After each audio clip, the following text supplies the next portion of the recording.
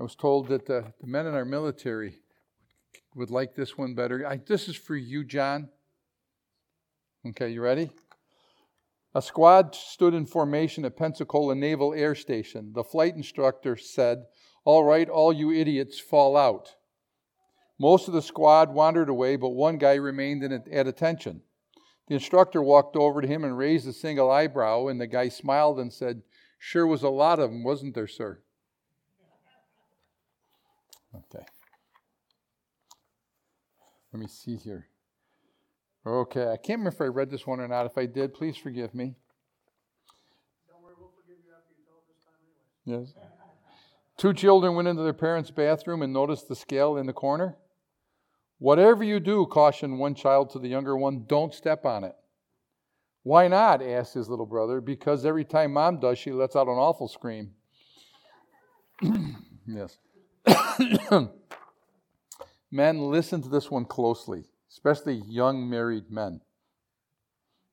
Ready?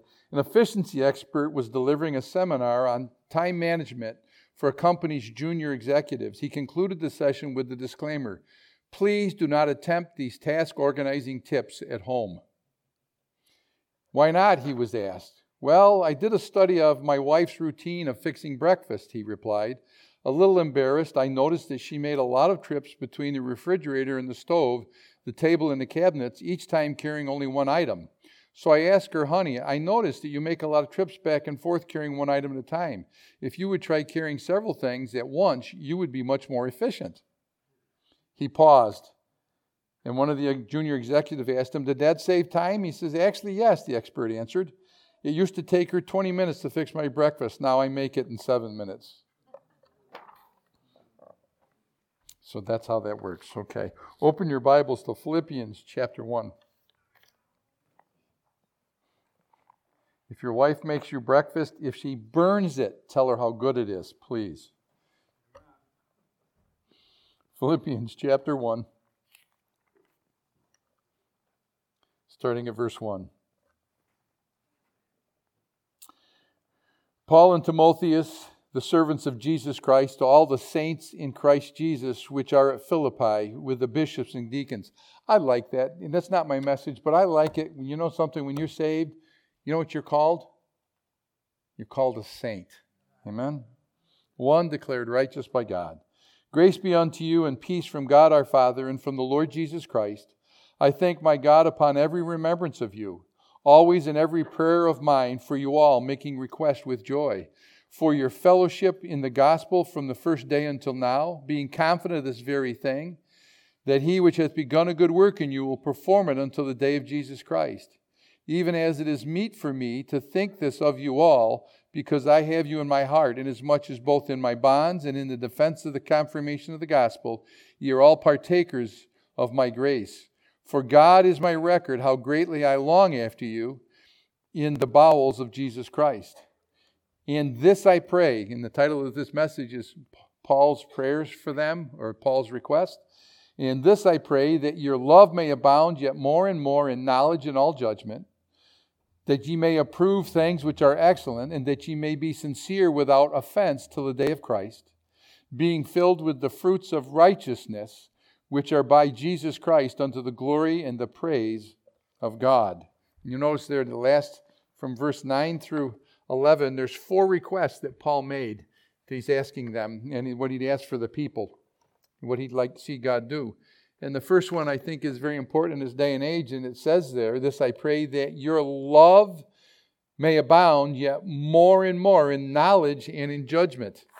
Some people will use an excuse, and I want you to understand this. When you try to help somebody, and sometimes to help them, you've got to warn them. Faithful are the wounds of a friend. Okay? If you do it in a loving manner, they may receive it. Okay? If you don't, they won't. Do you understand what I'm saying? That your love may abound more and more in what? In knowledge, in all judgment. Okay? And in judgment, I want you to turn to 1 Corinthians chapter 1. We're going to go through our Bibles a little bit tonight. I may not finish this tonight. We may do a point or two, and then there are 2 more points next week. however this will work out. Okay? But I want you to look at 1 Corinthians chapter 1. Okay, and in verse 4, 1 Corinthians 1 and verse 4, it says, I thank my God always on your behalf for the grace of God which is given you by Jesus Christ, that in everything you are enriched by Him in what? That you're enriched by Jesus Christ in what you say. It says in all utterance. You know what that is? It's what you say. A word fitly spoken is like apples of gold and pitchers of silver. My poor grandchildren this afternoon, I was trying to help my son and my daughter-in-law, my two grandchildren. And when I get doing something, it's move it, quicker, move now, come on, get going. And it comes across sometimes with young people that I'm not nice. I want to be nice, okay? But sometimes my old nature can get in the way with that. And I know. And Derek's already learned how to handle me better, okay? Sammy gets offended sometimes. I'm saying, you got to be tough, buddy. You just got to be tough. Yeah, I'm not yelling at you. I'm just telling you what you need to do. And Derek just goes, yes, sir. Yes, sir. And then he walks away shaking his head. So you have to be careful. It's in all utterance. So I'm saying, I tell people all the time, when I have to counsel people in marriage, I tell them to taste their words before they speak them. A word fitly spoken is like what? Apples of gold and pitchers of silver. That should give you a good image in your mind. It's something you have to be careful in what you say there. So it says in all utterance and in all knowledge, even as the testimony of Christ was confirmed in you, so that ye come behind in no gift, waiting for the coming of our Lord Jesus Christ, who shall also confirm you unto the end. I like that. You know, that's eternal security. Who's the one who's going to keep me and confirm me to the end? That ye may be blameless in the day of our Lord Jesus Christ. God is faithful, by whom ye were called unto the fellowship of His Son, Jesus Christ our Lord. Now I beseech you, brethren, by the name of our Lord Jesus Christ, that ye all speak the same thing, and that there be no divisions among you, and that ye be perfectly joined together in the same mind and in the same judgment. So in all utterance and knowledge, we're not cookie cutters, okay? I'm not talking about Christian lemmings. You know, it's like one guy goes off the cliff, so you're all going to follow him. That's not what it's talking about, but it's talking about a spirit of unity. And you know what happens in any situation? When you love a person properly, you don't have to get offended by them. Do you understand what I'm saying? So that idea that you may grow in knowledge and all judgment, okay. Okay, I kid all the time. You know, like if mama ain't happy, ain't nobody happy. Okay, your Bible tells you, husbands, dwell with them according to knowledge, honoring the wife as the weaker vessel and heirs together of the grace of life, that your prayers be not hindered. Okay, it tells the wife, you know, you turn around and you say, whoa, I got to make her feel special. Yeah. Don't you know she's told to be in subjection unto you in all things? You better make her feel special.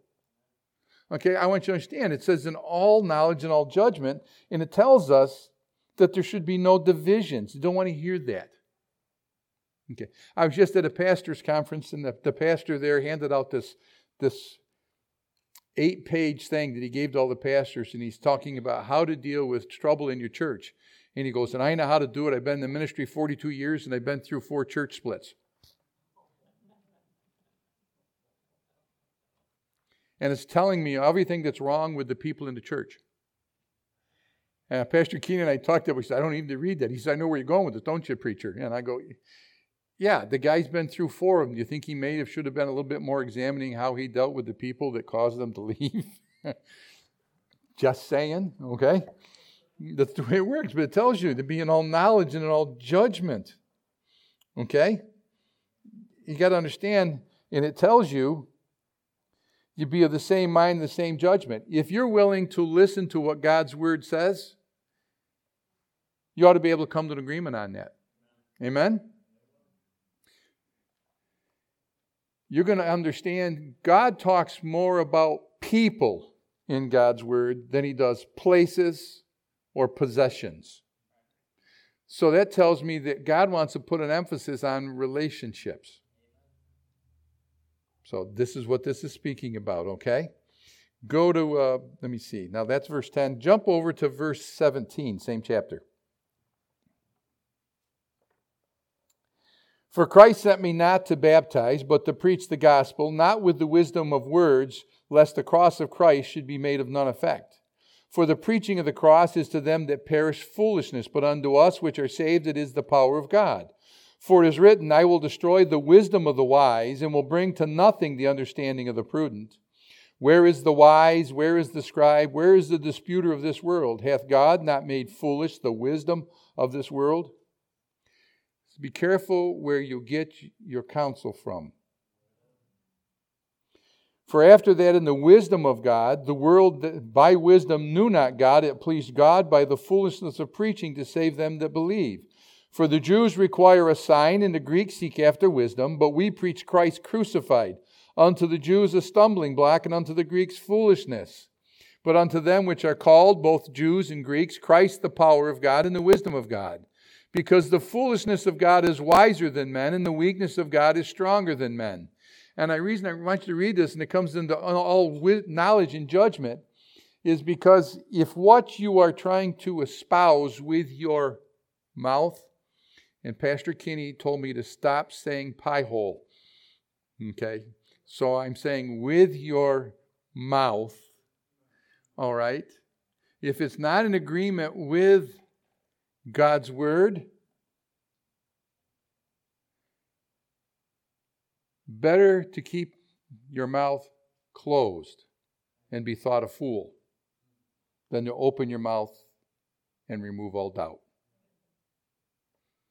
Remember those old Chinese proverbs? I don't know what Chinese guy gave it to us, but it was, I can remember when I was a kid.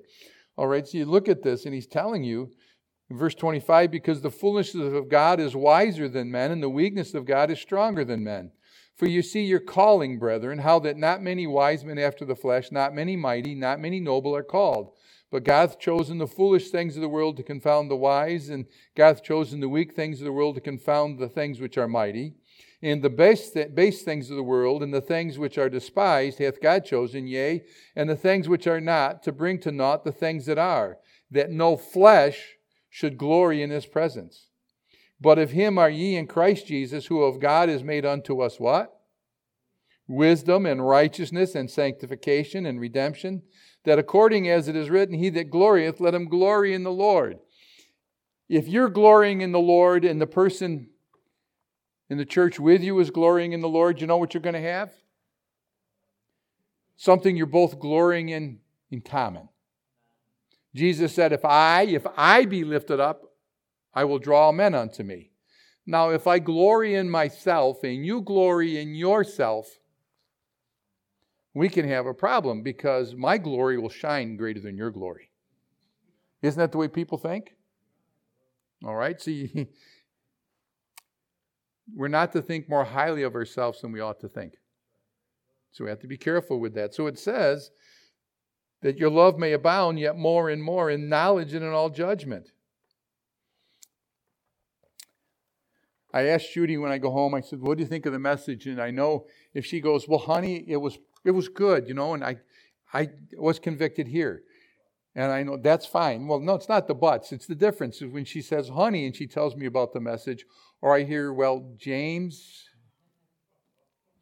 And now she's tasting her words to say, okay, you could have been nicer with that.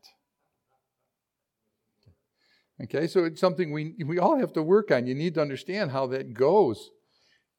It works in each of our lives in that way. Now, look at Philippians chapter 3. Philippians chapter 3.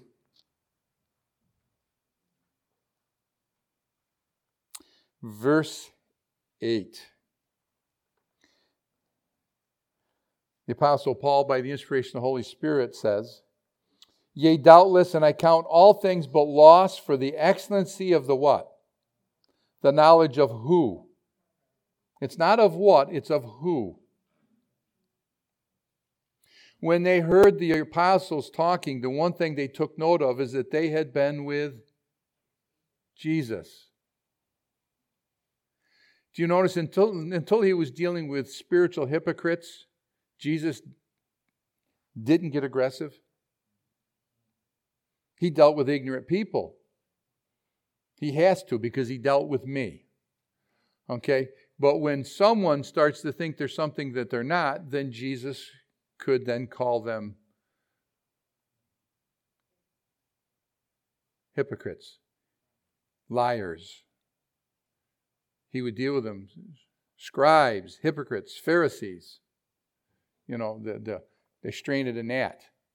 Okay, so I want you to understand when you look at this, and he's saying, our knowledge is to be in the Lord Jesus Christ, for whom I have suffered the loss of all things, and to count them but dung, that I may win Christ. And be found in him, not having mine own righteousness, which is of the law, but that which is through the faith of Christ, the righteousness which is of God by faith, that I may know him, and the power of his resurrection, and the fellowship of his suffering, being made conformable unto his death, if by any means I might attain unto the resurrection of the dead. Now I'm going to stop for a second. I want you, what is the first and great commandment? Thou shalt love the Lord thy God with all thy heart, with all thy soul, with all thy strength, and with all thy mind. The second is like unto the first. If you can learn the 2 commandments, you won't have to worry about the 10. Amen? Not as though I had already attained, either were already perfect. But I follow after it, if I may apprehend that which also I am apprehended of Christ Jesus. Brethren, I count not myself to have apprehended, but this one thing I do, forgetting those things which are behind, and reaching forth unto those things which are before. I press to the mark of the high calling of God in who? Let us therefore, as many be perfect, be thus minded, and if anything ye be otherwise minded, God shall reveal it even this unto you. When he says, forgetting those things that are behind and reaching forth to those things that are before, he's not just saying, well, I did it, so I'm just going to forget about it. Well, I messed up, or I sinned, I said something bad, I'm just going to forget about it. I can't dwell on that. Because that's in contradiction to what he teaches in other places, where you keep your account short with God. If we confess our sins, he is faithful and just to forgive us our sins and cleanse us from all unrighteousness. I guarantee you that the Apostle Paul, who could be a fairly aggressive personality, okay, had a very good prayer life with his Savior and with the Heavenly Father, and he would have to confess and take care of it. So then when you give it to God, where's it supposed to stay? With him. All right, and I want you to understand there, when he says, forgetting those things that are behind and reaching forth to that which is before, if you live in your past, if you have done something wrong and you have not repented of it and made it right, you ought to feel guilty. And it will continue to affect you. But if you've asked forgiveness from God and you've gone and tried to restore the relationship with those people affected by it, then you've given it to God, let it go to him. Don't let the accuser of the brethren continue to rip you apart about that which you've already confessed and given to him. Does that make sense to you? Okay, because you know what we have so many times, we let our past affect our present, which can steal our future. And that's what the Apostle Paul means by that. He kept his account short. Husband and wives that don't talk together have problems. Okay? I'm telling you right now, you ought to be able to pray with your wife, pray with your husband, do devotions with them, talk through situations. It helps a lot. And you don't let the sun go down upon your wrath. Because when you do, it says in that passage, neither give place to the devil. So he's saying, forgetting those things that are behind. The Apostle Paul, what does the Scriptures tell us about him? Before he was saved, what was he? He was a persecutor of the believers, to the point that he's the one who brought about the death of Stephen. Right? And God called him out of that. And so we hear about Paul the aged. I want you to understand how this works, because I tell you, you got to be able to, because the devil will continue. One, he will tempt you. I tell you that all the time. Two, When you give in to the temptation, then he will accuse you. And if you repent and you make it right with God, he will continue to accuse you until you realize what God has done with it. I'm going to finish with this idea, and I want you to think about it. I've talked about it before. We sing a song in our hymn book. It's called, "What Sins Are You Talking About?" Why? I don't remember them anymore. Father Abraham, the father of faith. If you only knew Abraham from the book of Genesis, you're saying he did some good things and he did some things that you wives would shoot your husbands for. Yes? Okay.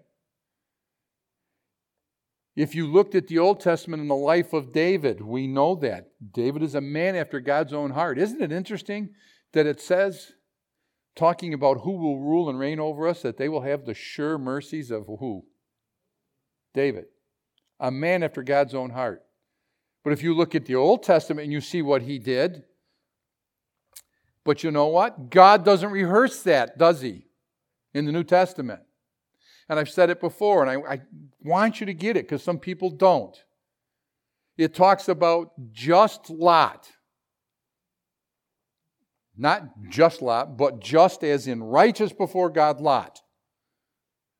Vexed his righteous soul with the filthy conversation of the wicked. That's the only thing it says about him. Now, I'm not going back, but if you read the account of Lot, okay, out in a cave on a mountainside, he'd be in prison today for what he did. But that's not how God sees him. Because forgetting those things that are behind when they're given to God and reaching forth to those things that are before, I can press toward the mark of the high calling of God in Christ Jesus, because we are told to let the love of Christ, let your love abound more in knowledge and in judgment. And all God's people said, good night and God bless.